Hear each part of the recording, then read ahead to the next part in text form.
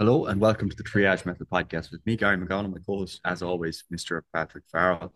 The last few weeks, we've had a bit of a break from the podcast, and mostly my fault because I'm currently traveling. I've been in Guatemala. Internet's been a little bit difficult to come by, and when I can come by it, it's fine for my coaching work, fine for most of our work. But unfortunately, when you're recording podcasts, you need a decent level of internet, and it just hasn't been satisfactory. So, for that reason, and also another reason, over the next couple of months, we're going to do a little bit of a hiatus from the podcast. And the plan in that time is that we can plan out better episodes, we can get on better guests, and we can have a clearer vision with what we want to achieve with the podcast and what we want to deliver to you, the listener. Okay, so hopefully you appreciate that. We obviously put out a lot of content elsewhere. We've got our free newsletter that goes out weekly. We've got all of our content on social media. So if you're a regular listener to the podcast, you got to make sure that you're following us in all those places. But we will be back, and we will be back with much better content, better production, all that good stuff. Okay, so that's just a little bit of an update as to where we're at. And again, it's all for your benefit long term. Yeah, and I should say just on that, we are going to be producing a lot of content on the website, on YouTube. There already is a lot of more content on the website, especially older content has been updated. A lot of articles have been released, that kind of stuff. So it's not like we're completely gone. You won't be able to get your triage fix. But with Gary's internet the way it is, it just kind of makes a bit more sense to take a bit of a break, but then also plan out a lot of stuff that we want to get done next year and effectively update and upgrade the system. There's a few things that if you are subscribed to the newsletter or you just go on the website more frequently, you will see there's a lot of work being done there, which obviously, it takes a time to do that, which also is one of these things where it's like, okay, well, my time and trying to align it with Gary's time, it does make recording the podcast quite difficult. There's also a time difference between us. But anyway, we thought it was at least important to kind of round out and finish up this how to train series that we are doing, even though we have actually a few other episodes that we could potentially record. And, we may just in the future, but this is one that I know a lot of people had asked us to record. I know a lot of people had asked you, Gary, to record it. A lot of people had said it to me. And so we want to at least finish up with this one. So with that in mind, Gary, what are we going to be discussing today? Yes, today we're going to be talking about combat sports. This is the final episode in the How to Train series, and combat sports is, as you said, an often requested topic. Both of us have experience in combat sports. You've done boxing, you've done a bit of MMA, you've done jiu-jitsu. I've done mainly jiu-jitsu, very small bit of MMA, and wrestling with the MMA guys, which is always very fruitful. So Except we've for your got a little hamstring. bit of experience. Yeah, except for my hamstrings. So we've got a little bit of experience training the sports ourselves, but importantly, we also coach a lot of people in the strength conditioning aspect for combat sports. Okay, so we have clients that compete in all of the sports that we've been talking about throughout this series, and we help them primarily with the strength conditioning side, because very often when you do a combat sport, you could have the most fantastic coach that helps you with the specifics of the sport, jiu-jitsu drilling technique, wrestling technique, boxing technique, all these sorts of things. But by definition, they're a specialist in that. And they might necessarily know how to advise you on the strength conditioning side. So that's really our area of specialty, is helping people to get stronger, to get fitter, to develop all the components of fitness that then contribute to better performance in combat sports. Yeah, and this is, I think, is important, and we have said it a few times throughout this whole series, but there are multiple components to, sports in general. And when we're talking about how to train, like, yeah, you can focus on getting stronger in the gym, for example, or bigger or fitter, or, oh, should I be working on my aerobic system or my anaerobic system, or, what are the perfect protocols for X, Y, or Z? But one of the biggest and probably the biggest contributor to all of this is your skill and your proficiency in the sport, So this is really apparent in combat sports where yeah, you could have the fucking best gas tank in the world. You could be fucking 10 times as strong. You can be 10 times more explosive, blah, blah, blah. But if someone is more skillful than you, 99% of the time you're going to lose. Like I've seen it, you've seen it, Gary. More than likely, anyone who's been to something like a jiu-jitsu gym has seen it, where you have this bodybuilder guy come in, and yeah, they definitely do well, especially if they have any kind of athletic background. They definitely do well, especially against other, white belts, for example, other people around the same skill level as them. But as soon as you start getting blue belts, purple belts, brown belts, black belts, they just get tied up. So even if they have a surplus of strength or surplus of fitness or whatever, the technique side of things really does take like it really does. It's the force multiplier here, right? And the reason I want to say that is because it's really important to just remember that, keep that in mind. When we talk about any strength and conditioning stuff, like realistically, it's supposed to be supplementary to your sport.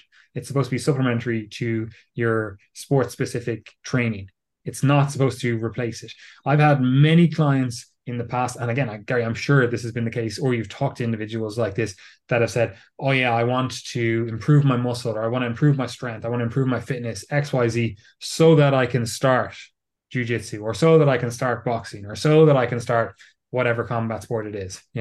And well, yeah, for sure, improve all those things. But realistically, spending 5 years preparing your body to do combat sports just means that you're 5 years behind on the technical aspects of the sport.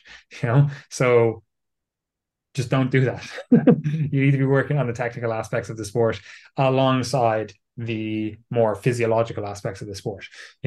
So with that in mind, Gary, where do we start with all this?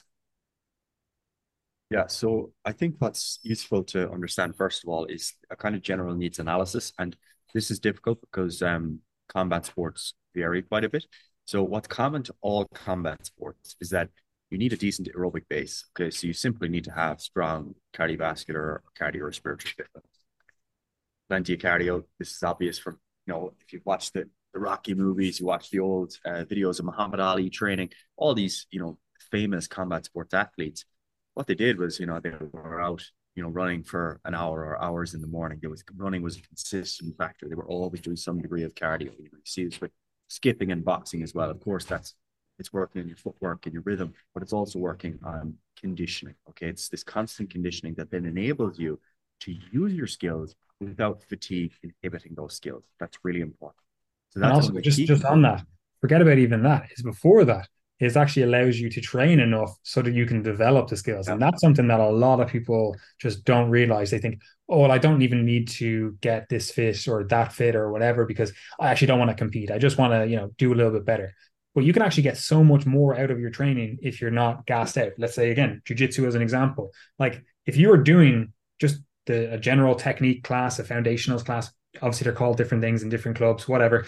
You're just doing that class and you're fucking gassed out. You can hardly get through the rounds. They're doing like, okay, each of you do 5 on each side, whatever the movement is. And you're destroyed after doing 3 of them. You're just can't keep going. Like you're limiting in your ability to even pick up the skills by virtue of not having that aerobic base. Now, I know I did just say, oh, we don't want to spend fucking 5 years preparing our bodies to even engage with the sport. But it is important to understand that, okay, yeah, you still need to pick up these skills. Still need to be fit enough to be able to pick up these skills. And you definitely need to be fit enough if you want to compete in this stuff, but you can do those things at the same time.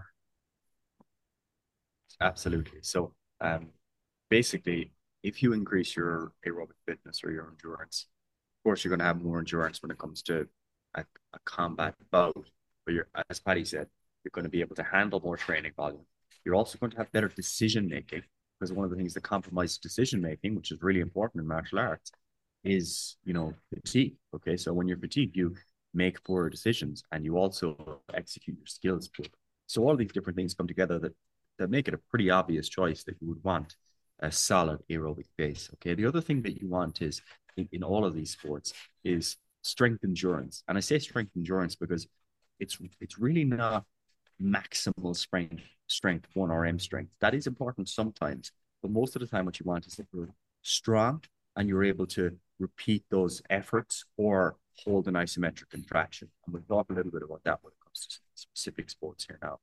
So if we look at something like wrestling, let's say, and for those not familiar, we're not talking about like WWE here. We're talking about wrestling. Either there's different forms of wrestling, Greco-Roman, freestyle, etc. But wrestling on its own is also a key part of MMA, and that's probably where Most people would see it these days, unless you're living in the US or Russia or one of these other countries. What you need for wrestling is you need probably more maximal strength, because in wrestling you often need to be able to be very explosive and lift someone your own weight, or you need to flip them over onto their back when they're resisting, etc. So you need a bit more maximal strength and anaerobic power. This is something that's really unique. If you've ever trained wrestling, you need to be incredibly explosive, and then you need to be able to repeat those explosive efforts. It's what makes wrestling so incredibly fatiguing, because you need to change levels, you drop your body, you explode up, and then you have to lift an opponent and then maintain that contraction. So you need maximal strength, you need anaerobic power, and there's also some degree of strength endurance here as well. Strength endurance is also something that comes into jiu-jitsu, which is kind of a close cousin of wrestling, we could say. When it comes to jiu-jitsu and grappling, we're talking about a component of wrestling slash judo, but with submissions, very technically focused. So jiu-jitsu tends to have a lower emphasis on maximal strength, but there is a strong strength endurance component, and your aerobic base, of course, as well. But that's common to them all. So the difference between wrestling and jiu-jitsu there, wrestling, maximal strength and anaerobic power, probably a little bit more important. And that's just the nature of the sport.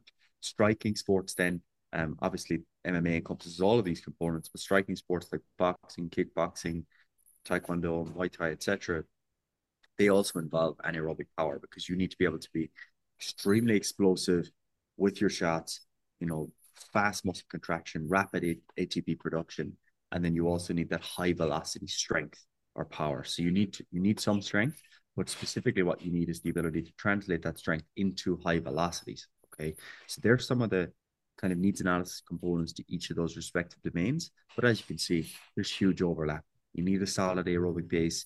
You need to be explosive in most of these, but there's just some variance there in terms of how much strength or how much high velocity strength or anaerobic power you require. Yeah, and obviously, like we're just kind of lumping these all together, but you could say, no gi Brazilian Jiu Jitsu. It's basically a different sport than in the gi Brazilian Jiu Jitsu.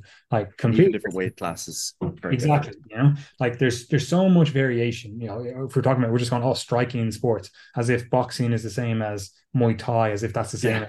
as Taekwondo. Like obviously, we understand there's differences within these, but if we could, this is what we're saying, we could basically go through every single one of these sports and do a needs analysis on that exact sport, depending on your exact style of play as well. Like again, we say like, oh, there's a difference between no gi jiu-jitsu versus in the gi jiu-jitsu, but then there's also a difference if you're a bottom player or top player, guard passer, like there's, depending on your specific game, there's going to be different physiological demands. Of course, there is a lot of overlap, but there is still enough difference between the things that we could go like when we talked about field sports, in the previous episode, there's so many field sports. Rugby is obviously different than Gaelic football versus, soccer versus whatever, but we can still categorize them all together. And I feel like people, when we talk about combat sports, they're a little bit more hesitant to categorize them together, because they're like, oh, they're so distinct, they're completely different sports.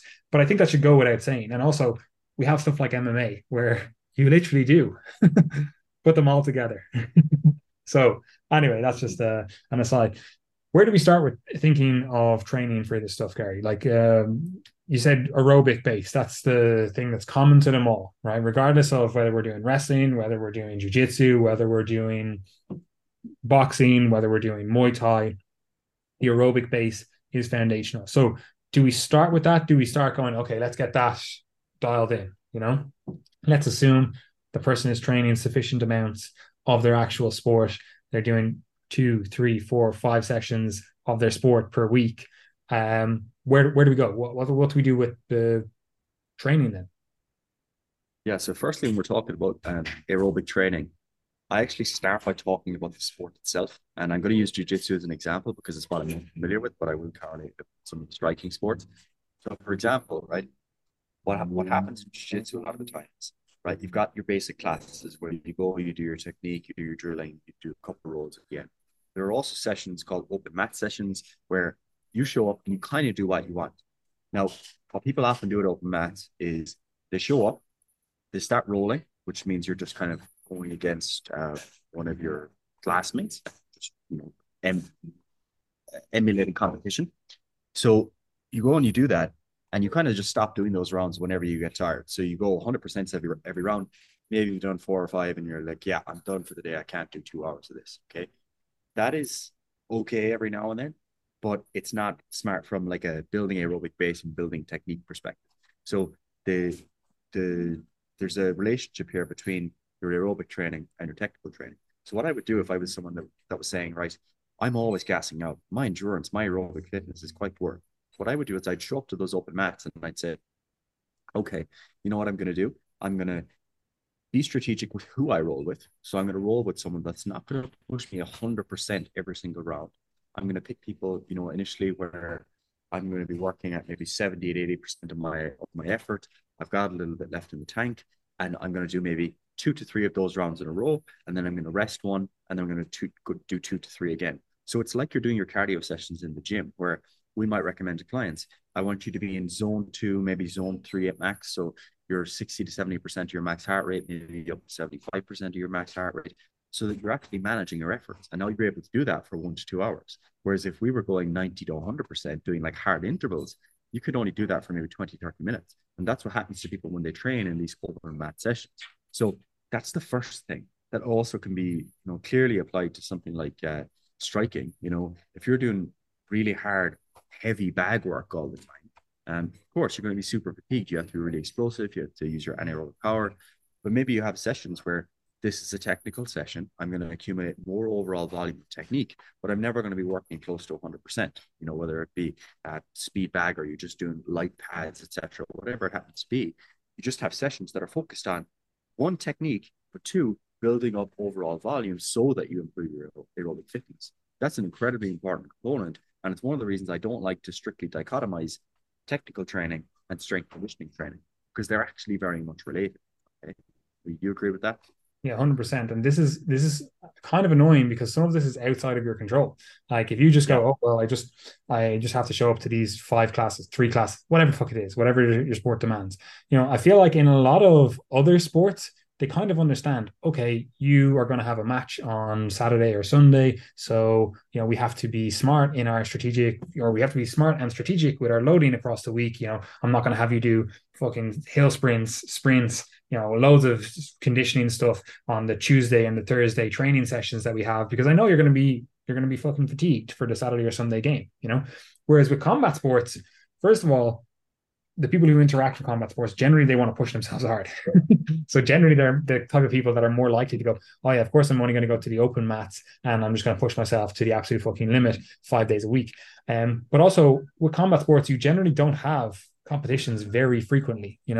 Some of them you do have them more often, but it's not like you're having a competition every single weekend. So as a result of that, people think they need to train harder all of the time. So they will, like you said, go to the open mat sessions, or in boxing it's very common to have like 45 minutes or whatever of like an actual class where you're doing some conditioning work, you're working on technique, skill, and then you might have 45 minutes of maybe it is heavy bag work, maybe it's rounds, maybe it's whatever. They'll very often they'll do that. Sometimes they do like a more beginner type class, which I say beginner, but it's just like kind of fundamentals, technique, whatever. And then they'll have a slightly more advanced class, whatever, right? Obviously, it depends on the school you go to, the academy, the club, whatever, right? But the unfortunate thing is a lot of that is actually outside of your control. And this is where it can be quite hard with, like Gary's saying here, where you're going, okay, I need to assess my actual sport training and see how that fits in with my strength and conditioning stuff. Because if you're going to training sessions, again, it's very common in combat sports where the coach is from an old school background and they just go, oh yeah, you should just go hard every single day. You should go absolutely balls to the wall every single day. And that's how you're going to get better. That generally isn't conducive to improvements in your physiology in terms of your fitness. Like obviously to an extent it is. You're going to be doing any kind of cardiovascular training. It's going to improve your fitness to a point. But unfortunately, you get to a stage where your fatigue is actually so high that it's preventing you from actually adapting even further. Like you're not able to train as many rounds, you're not able to push yourself, or you're always holding back, or you're not able to build the technique that you need to build because you're always in this super fatigued state when you go to these classes. And again, unfortunately, some of that is just outside of your control, because again, you just have to go to the club and go, Oh yeah, what's today's class? Oh, we're going to do 15 minutes of technique work and then we're going to do 2 hours of hard rolling. It's like that's not very conducive to the goals that you may have set, which they don't really do that in a lot of other sports. And a lot of the more advanced classes or advanced academies or whatever clubs in these various sports, like you see them, they just don't train like this. Like I remember boxing, whatever, 15 years ago or whatever it is, and they would have us like full sparring 3, 4 nights a week. They just don't do that anymore. Like obviously they do that in some places, but now they realize it's like, okay, well, you're not, there's no need to be getting punched in the face that much. Like we can still get the same adaptations. We can still get the same kind of stimulus without destroying the body in the process. So there are smarter ways to go about this stuff. And unfortunately, you kind of are left at the behest of whatever your club does. And that's just unfortunate. But you can still make some changes. Like I said, you can go, okay, well, yeah, I want to do the 45 minutes or the 2 hours of rolling. Can I be more strategic in terms of how I actually do that? Can I tell people that I want to do a bit more of a flow roll, or can I do open mat, but tell them that, oh, I want to work on this position and give parameters being like, okay, yeah, if you sub me or whatever, can we just start back again in this position? Rather than every single open mat, you're like, okay, it starts from standing. I have to do takedowns. I'm getting fucking destroyed because it's basically wrestling, and there's more chance of injury here and whatever. It's like, okay, you can to some degree modify that training environment, but unfortunately, sometimes you can't. Sense. So, you only have so much control, but things you do have control over, take control of them. Don't just wing it. Don't just, let your training go however it goes based on your kind of, oh, I feel like going 100% today. Like, why? Have a reason. Okay. So, on top of that, then, of course, you can do additional aerobic training. And when you're doing this for combat sports, what you want to do most of the time is have this as additional low impact aerobic training. So, for example, rather than going out and doing like really hard runs, you would do something like, cardio on the bike, or you might go swimming. Basically, you're allowing your joints to have some rest because they're already being beat up in the sport to be training. The only kind of exception to this would probably be something like, boxing or striking sports, where there's a bit more crossover between time on the feet and your cardio. So, it might make sense to, do a bit of skipping as cardio, or you might want to get more running in because you're just trying to condition maybe your ankles, your feet, etc., to um, be a bit more specific. But with jiu-jitsu and wrestling and so on, you don't need to go out and hammering runs. I know there's still, the idea in martial arts generally is like running is your cardio. Like you go out, you do your kind of long runs. It's again from the Rocky movies, etc. It just seems like a cool hardcore thing to do. But there's nothing wrong with just hopping the bike, going for swims, going on the cross trainer or whatever. That's going to build your aerobic base in a much lower fatigue manner a lot of the time. If you're a more seasoned runner and you can go out and do a casual run, that's perfectly fine. Doesn't take too much out of you. That's great. But a lot of people are taking up cardio and they think they're running against cardio. They go out, they go for their runs, they run too hard, they don't appropriate plan, they've ran before, and now they've got sore knees and hips going in to do a jiu-jitsu class. And it just doesn't make sense because it's not the primary thing you're trying to optimize sport. So aerobic training, again, depends how much combat sports training you're doing throughout the week. Let's say you're doing 3, 4 classes per week. I would add on at least another probably 1 to 2 hours of aerobic training throughout the week if you can. Okay. This can be made more difficult when we start to talk about resistance training and factoring that in. But I would like to see someone get at least another 1 to 2 hours. That could be, 2 to 3 30-minute sessions on a bike at steady state. And you can also couple this with your resistance training sessions to make it a little bit more time effective so that you're not trying to get to the gym too much. But I think aiming for that 1 to 2 hours extra at 60 to 70% of your max heart rates, most people looking around 120 to 140 beats per minute is perfectly fine. Okay, one of the reasons people struggle to get their cardio done is they go too hard. They go in, they hop on the bike, and they go as fast as they can for an hour. And that's going to, again, just leave you more fatigued. It's going to compromise your recovery for your sport. Whereas if you stick to this kind of zone 2 range, it's actually going to be much easier to recover to that while still getting additional aerobic adaptations that transfer over to your sport. Yeah, I 100% agree. And the only other thing I would add is there is some advantage, like you said, with boxing, for example, to, spending more time on the feet. You could be like, okay, well, this is slightly more specific to my sport. But you could also do stuff that is very specific to your sport, such as, like, again, in boxing, you could be doing like speed bag work. You could be doing like, technical work. Like, you can get a good sweat on, you can get your heart rate into the appropriate zone with just like moving around, shadow boxing. So you can still do stuff that is very sport specific. And you might go, okay, well, how do I do that in, say, grappling, any kind of grappling sports, wrestling, whatever? Like, you can still be doing stuff. Like, you could be doing burpees, for example. You could be doing stuff like, I don't know, shooting for the leg or whatever. Like, there are things that you can be doing. Again, you could be doing even like animal walks, animal crawls and stuff. So you're still conditioning the upper body, you're still moving in these various ranges of movement, whatever. So it doesn't have to be, oh, I have to go for a run, or it doesn't have to be, oh, I have to go to the gym and, do 30 minutes on the cross trainer or whatever. I would probably argue that a lot of more low impact work is probably more beneficial because it'll allow you to get more training volume with less fatigue, but it might just not be enjoyable for you. You might just absolutely hate it. And as a result, not actually do it. So if you can find fun modes of cardio that allow you to get some aerobic conditioning in, happy days.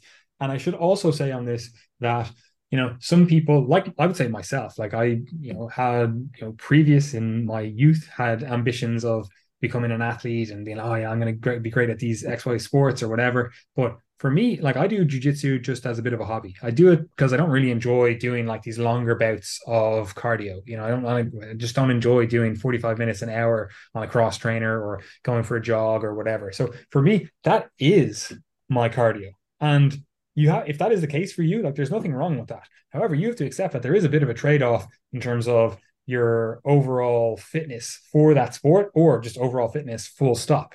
Like, I know I could be fitter if I did more aerobic conditioning. But for me right now, the trade-off just isn't worth it, especially with all the work that we have, all the stuff that we're trying to get done, etc. So I'm like, do I really want to spend an extra 2, 3, 4 hours doing aerobic conditioning when this is just purely a hobby? It's not something that I really want to maximize. And that is something that you really have to contend with. You're like, what are you actually trying to achieve? What is the goal of this? Obviously, we're naturally enough talking about this when we're talking about any sport. We're talking about it from the perspective that you really do want to improve this sport or this activity or whatever. So that caveat kind of goes without saying, but it is important to understand that, if you're just doing this for your exercise, you're just doing this for a bit of fun, you don't have to do fucking absolutely everything else. Like, you don't have to be doing 4 hours of cardio, 20 hours of resistance training, and whatever else, you know? Yeah, 100%. And that is actually a really important point. And like, if even if you are, competing in the sport casually and you're like, yeah, I want to get better, but it's not like it's not taking up my whole life. I do 3 sessions a week and then I compete, every few months. You still don't have to do all the strength conditioning if you don't want to. As like that's really important. It's not make or break. There's especially in something like jiu-jitsu, there's guys that are, incredibly good and they've done very little strength conditioning ever. They just show up, they drill, their technique gets better, they build a bit of aerobic fitness. Could it be better if they did specific aerobic training? Yeah, maybe. But again, it just depends on how much of a priority this is for you. If you want to be your best, you need good strength conditioning. Simple as that. If you don't want to be your best, but you want to be pretty good, maybe you don't need it. Okay, so prioritize accordingly. Now, However, just that before brings we move on, having said that, I would still argue that doing some resistance training, doing some cardio is probably a good thing for your health. It's probably a good thing to build those habits now because there's going to come a time when you're not going to have the sport anymore. So there is a bit of a trade-off. Like, you don't want, and it happens all the time. You don't want to, whatever, become a 30-year-old, 35-year-old and go, I don't have my sport anymore. And now you've nothing in your life. You've no physical outlet. You've never been to the gym. You don't know what to do, you know? And while there are obviously some sports that have a little bit of a longer longevity, like I know like 65-year-olds that do jujitsu. So it's like some sports do have a longer timeline, but a lot of sports don't. So you do kind of need to be thinking past your sport. You need to be thinking about your health overall. And that's just important to kind of keep in mind. yeah, you know me, I'm a pretty simple man. I think that there's pretty much close to zero excuses for not lifting weights and doing cardio for your whole life. So that's my philosophy of life, and I just think everyone should train. So anyway, that brings us on to the other component of cardio respiratory fitness, which is anaerobic training. Now, anaerobic training is a little bit of a messy area because there's actually it's not as simple as just one thing. So you can do short, explosive alactic intervals, which means it's just extremely short, extremely explosive. You're not getting to the point where you're building up this burn in the muscle. And like from an exercise physiology perspective, you're kind of using majority local ATP stores, the creatine phosphate system, and maybe digging into glycolysis a little bit, but it's really just the short, sharp, explosive stuff. So we're talking like 3 to 10 second bouts here, not the 30 to 60 or 30 to 90 second bouts where it's grueling, you're gasping for air. The goal here is max output and then repeating those over time. Okay. So these have a place, especially for athletes that need to be explosive, like wrestlers and strikers that need to be able to just go and have something done within a couple of seconds. So things that would be useful for this would be, for example, a really short assault bike sprint. So it might be, I want to do 5 seconds max effort on the assault bike. It might be, I want to hit a tire with a sledgehammer. I'm only doing it a few times, but I'm doing it max effort each time. Med ball slams, med ball throws, etc. These aren't the types of things, these aren't the types of efforts where you're doing a med ball slam and you're doing it 50 times until your technique is falling apart and you're absolutely gasping.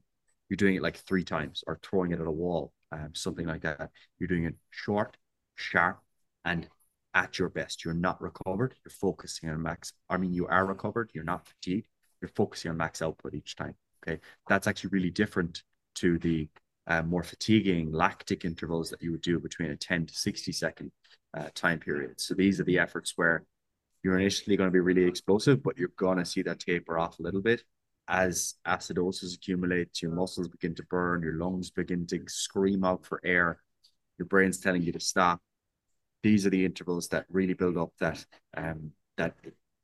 explosive endurance, you could say, where you are actually doing something close to max effort and you're able to do it for a slightly longer period of time. Okay, so they're the two kind of core core anaerobic intervals that we would have people do. And the important thing is that when you're doing these efforts, it's not just I'm going to work for 10 seconds, rest for 5 and work for 10, or I'm going to work for 30 seconds, rest for 30 seconds. Generally, what we want is something like a work to rest ratio of 1 to potentially 5. So for example, if you're working for 20 seconds, max effort, resting for up to 100 seconds or more could be entirely appropriate so that you can recover to repeat that effort again. And that's especially for trying to maximize output each time. The biggest mistake people make here is they do 30 seconds on, 30 seconds off, and they do that like 10 times. That's fine. It is going to help get fitter. It is going to help build some of this anaerobic fitness. It is going to help build your aerobic fitness, but it's not helping you with the maximum power output end of the spectrum, which is really where this anaerobic training starts to have its benefit. Yeah, I would say the biggest mistake people make with their anaerobic training is, first of all, trying to train like they compete. For example, you might have in boxing three-minute rounds, and you have a minute round or a minute break in between those rounds. So people will try to have their cardio emulate that. And you kind of go, okay, well, intuitively, that kind of makes sense. You're like, okay, I need to train like I compete so I can get better at the way I compete. But it's not really true. And the second thing I was going to say is most people, excuse me, cut short their rest intervals. And as a result, their supposed anaerobic training just becomes more and more aerobic in nature. They're not actually able to be anaerobic. And as a result, they're not actually getting the anaerobic adaptations, right? And it's a very simple fix for both of those things, right? Say you do want to train three-minute rounds. That's just, you're like, okay, I want to get better at those 3-minute intervals, right? I want to be able to have a gas tank that just fucking blows through those 3 minutes. Like, you can still do an interval that takes 3 minutes. You can still do something that's like, okay, 30 seconds on, 30 seconds off, 30 seconds on, 30 seconds off, and do 3 minutes of that. And then take a longer rest interval and then do it again. And then take a longer rest interval and then do it again. So you can still do something like that. And that's going to definitely, work quite effectively for really ensuring that 30 or that 3-minute round that you do, really high output. but also you probably want to be able to recover faster in between those rounds, which goes back to your aerobic capacity. So you really need to be adding in a lot of aerobic work. And then also, if you want to actually really maximize your ability to fucking destroy someone for 30 seconds, you probably want to do some very specific anaerobic training. Say, let's just say you want to be able to go for 30 seconds.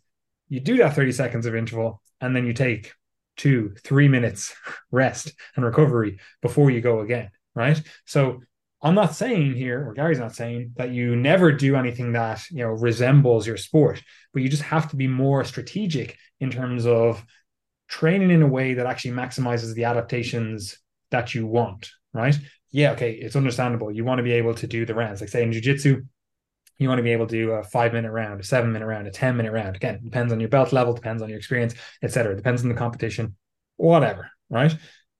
Yeah, you could go, oh, well, I'm just going to do 10-minute rounds in jiu-jitsu, and then we're going to have a minute break, and then I can do another 10-minute round, and that's just what we're going to do for our open mat sessions. But that's not going to maximize it. But a second one of those, fucking halfway through the first one of those, your technique is going to be fatigued. You're going to be holding on to positions that you wouldn't generally hold on to. You're going to be doing all that you can to slow it down. You're not going to be pushing the pace for those 10 minutes. And if you want to be the person that pushes the pace for those 10 minutes, you're probably going to need to train in a way that allows you to actually push the pace for 10 minutes, which is probably going to mean that you do specific anaerobic training that has lots of rest in between it so that you can maximize your ability to be anaerobic. And then you do lots of aerobic training so that you can maximize your ability to do 10 minutes of exercise and to recover from all of those anaerobic spurts. Because this is the important thing to understand about sports in general. It's very rare that they're just purely one energy system. Even look at something like repeated sprint intervals in field sports. Like, yeah, okay, you look at that, they go, oh, I sprint for 30 seconds, and my sport is a series of 30-second sprints. But when you actually look at the energetics, after about the second, third, fourth, fifth one of those sprints, they're just increasingly more and more aerobic. You're not able to kick it up into that higher gear. You're not able to really push it to the max. And anyone who's ever done something all out can attest to this. You do something all out for the first round, and even if you take 30 seconds break, that second round, you're not able to go up to that same level. You're not able to push to that same level. Or maybe, again, depending on the exact physiology or your exact makeup or that exact exercise, maybe you are able to push even a little bit harder on that second round.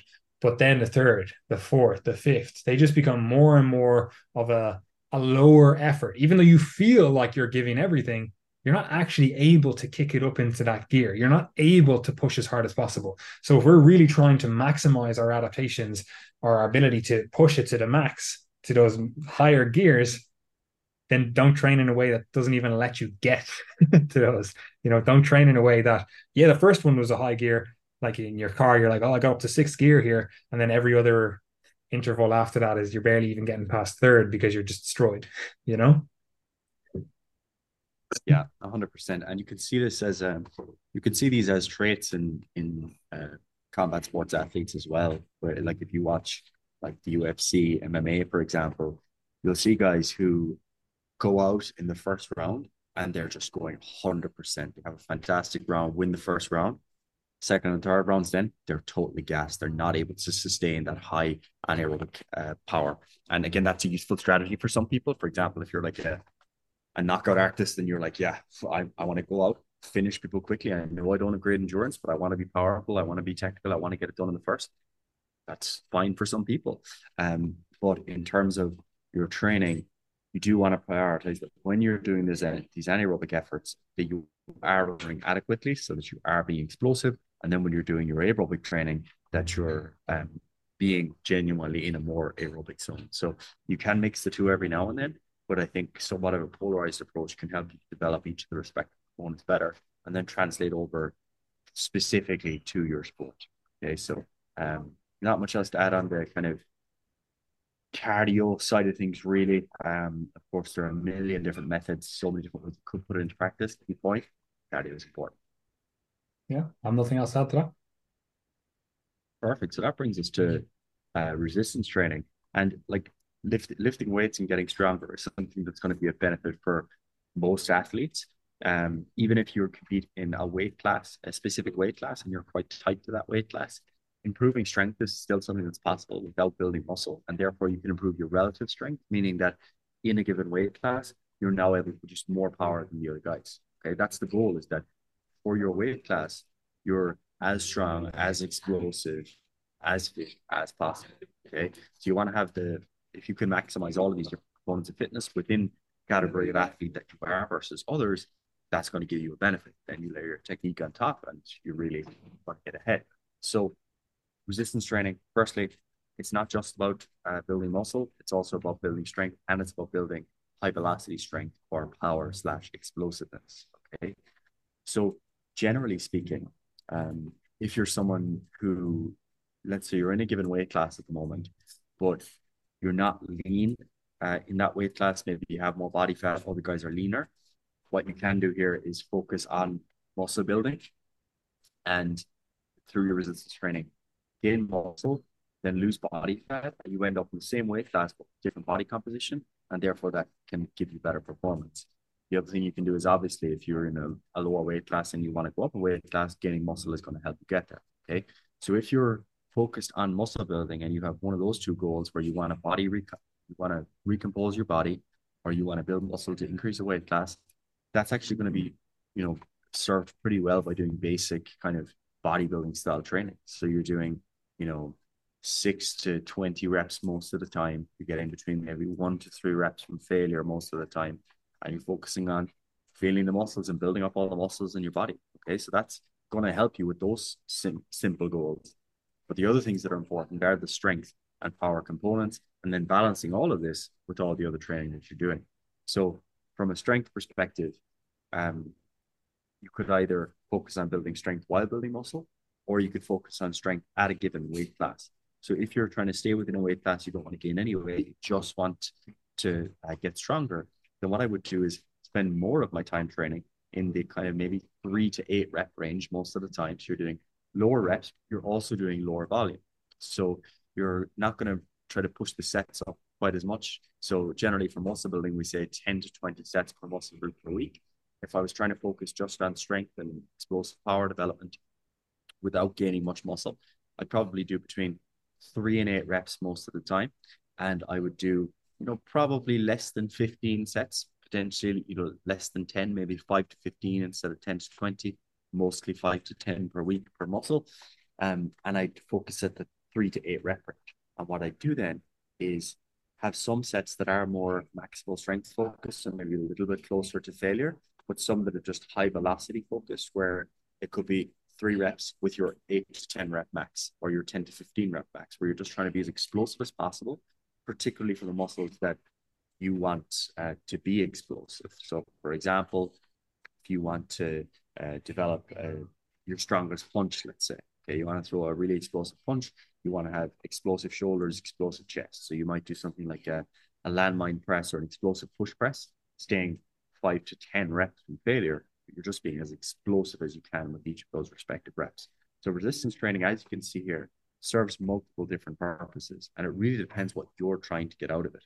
But for most people, if they just have a general training goal, they're not too focused on specific weight classes. They're just like, yeah, I do combat sports, I want to get better at it. Some degree of a mix here is appropriate.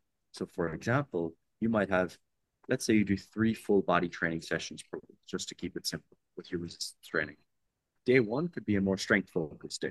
So you stay in that 3 to 8 rep range for most of your exercises, and maybe you're staying 2 to 4 reps from failure.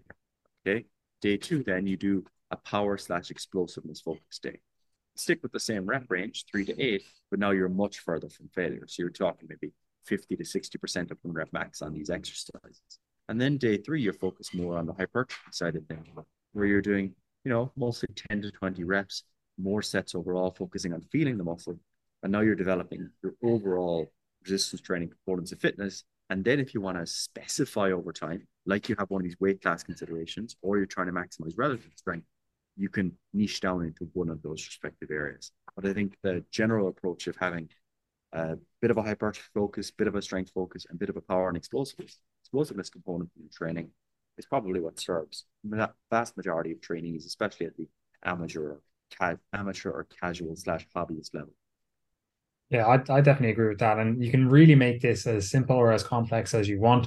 Like you could very easily just pick yeah, like you said, a 2 or 3 day full body training routine and kind of try to tick the boxes with all of the things. You're like, okay, power. I'm going to try move the weight as fast as possible. That's the kind of thought process I'm going in here. Okay, and I'm going to do maybe some of my sets are more strength focused, so I'm going to maybe lift in a little bit of a lower rep range, and maybe even get a little bit closer to failure. Still, 2 3 reps from failure, and then you're going, okay, with my hypertrophy work, probably maybe the vast majority of the exercises I do, they're in that kind of, let's just say, 5 to 8 rep range.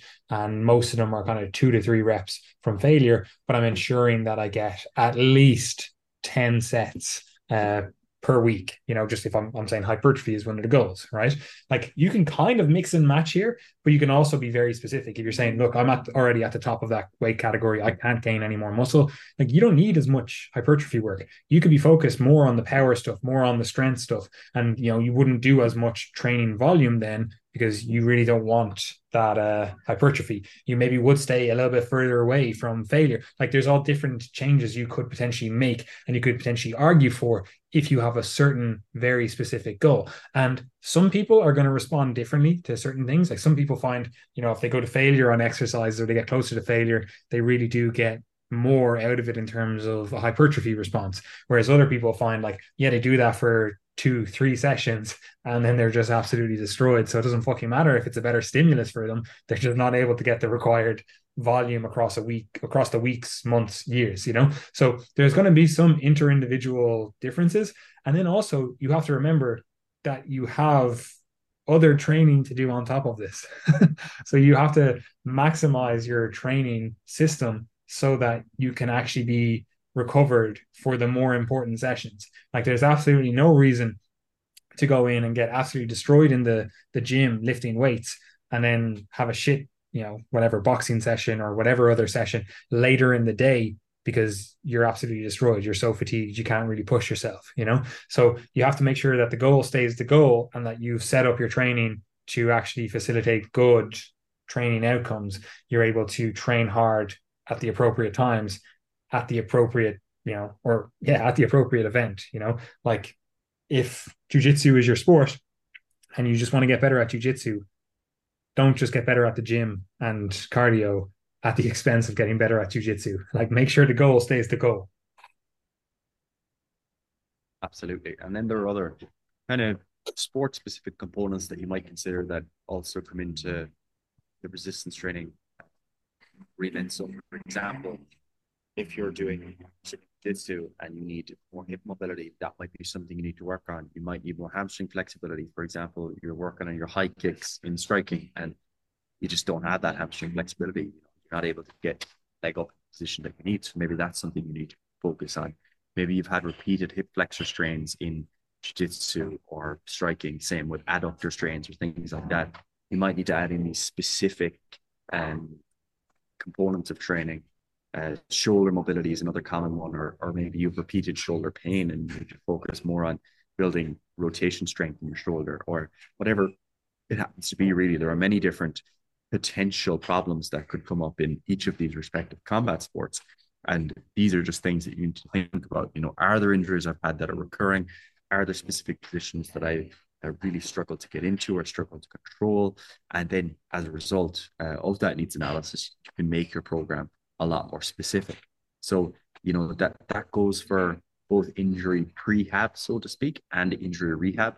So maybe you have a niggling injury, or maybe that in your sport, everyone seems to get this injury, so I want to work on that more. For example, in wrestling and jiu-jitsu, well, actually, this comes to striking as well because of concussion, but neck injury is very common.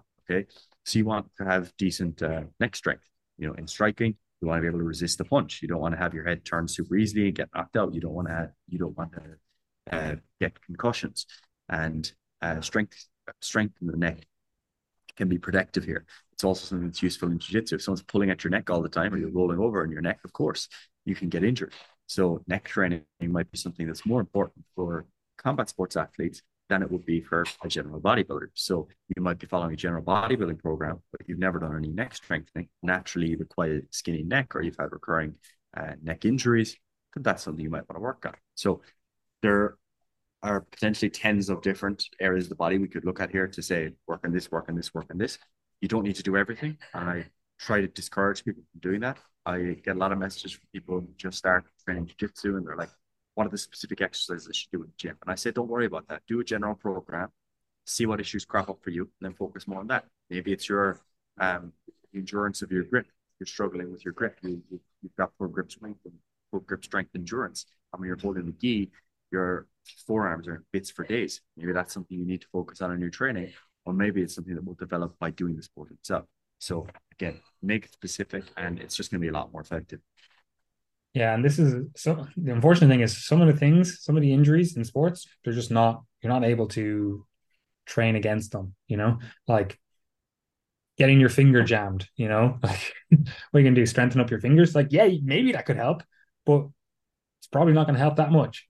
Same with like even like you're saying there, I'm like, oh, maybe your grip isn't as strong as it should be, or you're not able to have that grip endurance. Like maybe you just need to let go of grips sooner. And maybe Yeah. maybe it's the issue. It's not actually a strength thing. It's not actually an endurance thing. It's just an actual way you interact with the sport thing. And maybe that needs to change. So that's the kind of unfortunate thing. But also people get very specific with this, and sometimes you don't need to be that specific. Like maybe it is a case that you're like, okay, well, actually, if my pressing strength, just general pressing strength was a little bit better, I would actually have an easier time, let's say just in jujitsu, for example. Again, you're just like, okay, well, I find like when I'm trying to press people off me, I just don't have enough strength there, and yeah, obviously use your technique. That would be optimal. But if you did have that little bit of extra strength, maybe you would be able to get that little bit of extra room, hip escape, whatever, right? So you might just go, okay, well, I'm going to make sure that the exercises I'm choosing that are training these pressing muscles are actually good exercises. I'm not just choosing shitty ones just because that's what everyone does. Or you're just doing enough volume, making sure that you're doing enough volume for them. Maybe it is that you need to put a little bit more attention to just pressing strength, just pressing exercises. And you're like, actually, my pulling strength is just phenomenal. If I get anyone's gi or whatever, I'm able to fucking throw them to the ground, So you don't need to be oddly specific with your exercise selection. You can just maybe manipulate the overall training volume, the way you allocate that volume across the program, and still get sport specific adaptations as a result of that. On the injury and the prehab, rehab type stuff, yes, it makes sense to design your training in a way that ensures that you can train for a long time, hopefully prevents injuries.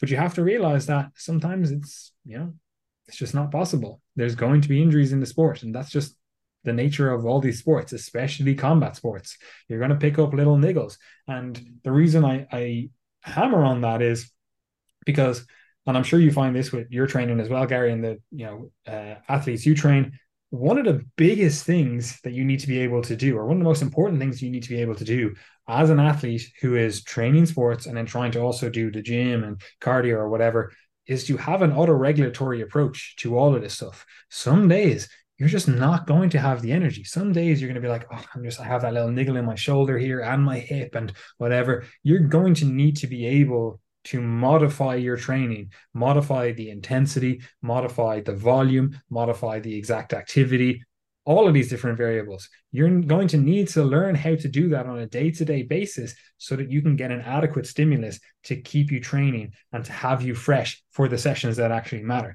Like I have a lot of athletes who do jiu-jitsu and they're hard charging. They want to destroy themselves in the gym. Maybe they come from more of a bodybuilding background or a resistance training background, and they're like, yeah, I want to do 20 sets. I know that's the most amount of volume we should be doing for a muscle if we're trying to, well, maybe not the most amount, but that's like the top end of the quote unquote optimal range for a muscle. So I want to make sure I'm doing 20 sets for my quads or my back or whatever it is. And they're not factoring in that they're also doing 4 or 5 hours of jujitsu on top of that.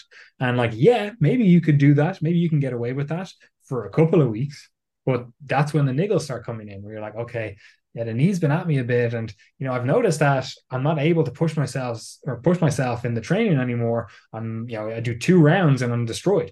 And that's because fatigue accumulates over time. And as a result, it kind of starts to mask the fitness adaptations that you're making or have made. And you actually start to regress a little bit. And unfortunately, a lot of people, what they do in that case, they try to train harder. They're like, oh, I must not be training hard enough, so I'll try to push harder. And then all the wheels fall off the wagon and they just don't get the adaptations and they have to basically start from scratch. Or they inappropriately change the training stimulus. They go, oh, well, I'm just going to stop going to these classes and I'm going to go to the easier classes, or I'm going to, give up the resistance training and I'm going to do whatever. Like they don't understand that you can just manipulate the overall intensity and volume of the training and get the result, or let fatigue dissipate a little bit and then get the result that you want. Ideally, we just stay ahead of it. That's what I try to do with most of my athletes. I try to ensure that we don't let fatigue get too excessive. We don't let niggles turn into injuries. Like, we try to stay ahead of it as much as possible. But unfortunately, that's not always possible, especially in combat sports. Absolutely. So I completely agree. I think I spend a lot of my time telling people that you're going to compete in any sport, you need to accept pain and injury. Like it probably is going to happen, especially in combat sports. And to be honest, like, just things aren't always preventable. And also, it's not always easy to get rid of pain and niggles.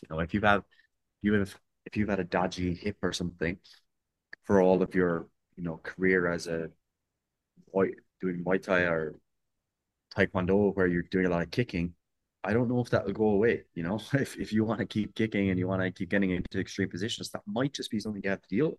That's it's the unfortunate reality of asking your body to do extreme things. So it's just par for the course. Now, the final thing to just note is that training shouldn't be the same all the time. So what you need to do is periodize your training. This is most useful when you know when you're going to be competing. So, for example, if you know you compete twice a year in, I don't know, September and October, or September and March, opposite side of the year, something like that, you periodize your training. Generally speaking, you would do more of your hypertrophy and strength work along with your aerobic base work further from competition. They're your kind of baseline fitness components. And then as you come closer to competition, more sport specific stuff, both in terms of the way that you train the martial art itself and the way that you train your fitness components. So that would mean doing more speed and explosiveness work, more anaerobic power work, less like super fatiguing hypertrophy and strength work, and really long aerobic work. That should be laid down far in advance. That's basically just the transition from the general to the specific. And that doesn't mean you don't do any specific stuff further out in competition. You would just do it in a relatively smaller volume compared to trying to build up the general fitness components that support your ability to do this specific better. Yeah, and again, it depends. You just have to go back to, why are you doing this? Like, if you're just training and you're just, you want to just enjoy the sport, you enjoy it, you enjoy, being fit, being strong, whatever. You don't necessarily need to be overly obsessed about periodization. Like, yeah, you might have two competitions that you're like, they're the ones that I really like to prioritize. Or like in jiu-jitsu, a lot of clubs, they won't give you a belt or they won't promote you if you don't compete. And they're like, oh, we have like an internal competition, or we have XYZ event. That's where we're really looking at it. And we do the grading after that. Like, you might be like, okay, well, I want to put a bit more importance on that, but ultimately I don't really care. You're like, oh, I don't really care if I get promoted. I'm doing this for fun. Like, yeah, it's a nice to get your next belt or whatever, but you don't necessarily need to spend 16 weeks in this basically training camp mindset of like, oh yeah, I need to start doing more and more specific work, and I need to drop my resistance training down to like very low maintenance volumes and whatever. Like, you could just be like, all right, cool, I have a competition in 16 weeks time. Maybe the 2 weeks before it, I'm just going to start really thinking about fatigue management and making sure that on the day, the Saturday or whatever it is, I'm good and fresh for that. So I'm not destroying myself in the gym or with excessive amounts of cardiovascular conditioning or whatever. And then the kind of week before that, I'm really just ramping down everything, maybe just the baseline amount of volume. I'm doing a lot more of, like, we would say active recovery work, like going for walks and stuff like that, rather than like pushing hard in the gym and stuff, so that again, you're fresh for that Saturday. And then maybe you do take 2 or 3 days afterwards just to kind of, again, let your body recover from the hard training session that was the competition. And then you start slowly ramping back up the intensity, whatever, like, you could go that little, or you could just do nothing. A lot of people do that as well, where they just go, it actually just doesn't matter to me. I don't care about the competition. It's basically a hard training day. That's all it is. Like, yeah, I might auto regulate, Maybe I'll take the next 2 or 3 sessions after it a little bit easier, but it's just a hard training day. It's not that big of a deal. So there are gradations within this. And obviously, the other end of the spectrum is this is your fucking life. You're doing a 16-week Spartan training camp where it's all you focus on. You have everything periodized down to the fucking day. You're like, I know exactly, or I'm going to try at least to manage my fatigue, manage my stimuli, even manage the adaptation so that I'm absolutely perfectly peaked on a given day. So there are gradations within this, and it just comes down to knowing why you're doing this stuff, how important various things are to you. And yeah, that's just something you have to think about. Check. And that covers everything we wanted to cover. 100%. So, guys, as we mentioned at the start of the podcast, we'll be taking a little bit of a break after this, but make sure you're following us elsewhere. We've got our website, www.triagemethod.com, where we're posting lots of free content at the moment, both video and articles. So you'll also catch our videos on YouTube. So make sure you're following the Triage YouTube. You can keep up with everything that we're doing on the Triage Method newsletter as well, because we kind of share all the content put elsewhere there. So you just use that as a catch-all along with getting exclusive content. You can subscribe to that below. We're on Instagram, and that's where we post a lot of our content. You can spot us on Twitter. You can find us on Facebook as well, but Instagram is kind of our hub for the moment anyway, along with YouTube and the website. Make sure you're following all those places. And of course, if you are interested in coaching, we do have coaching spaces available. September is a very busy time for us. It's upcoming quickly, and we will be taking on more clients. All of our coaches have availability currently, but they may not for very long in September. So if you'd like to work with myself, Paddy, or another Triage coach, you can inquire in the description box below and get to work on smashing your goals in the remainder of 2023. All right, we'll see you in the next one, guys. Maybe in 2024.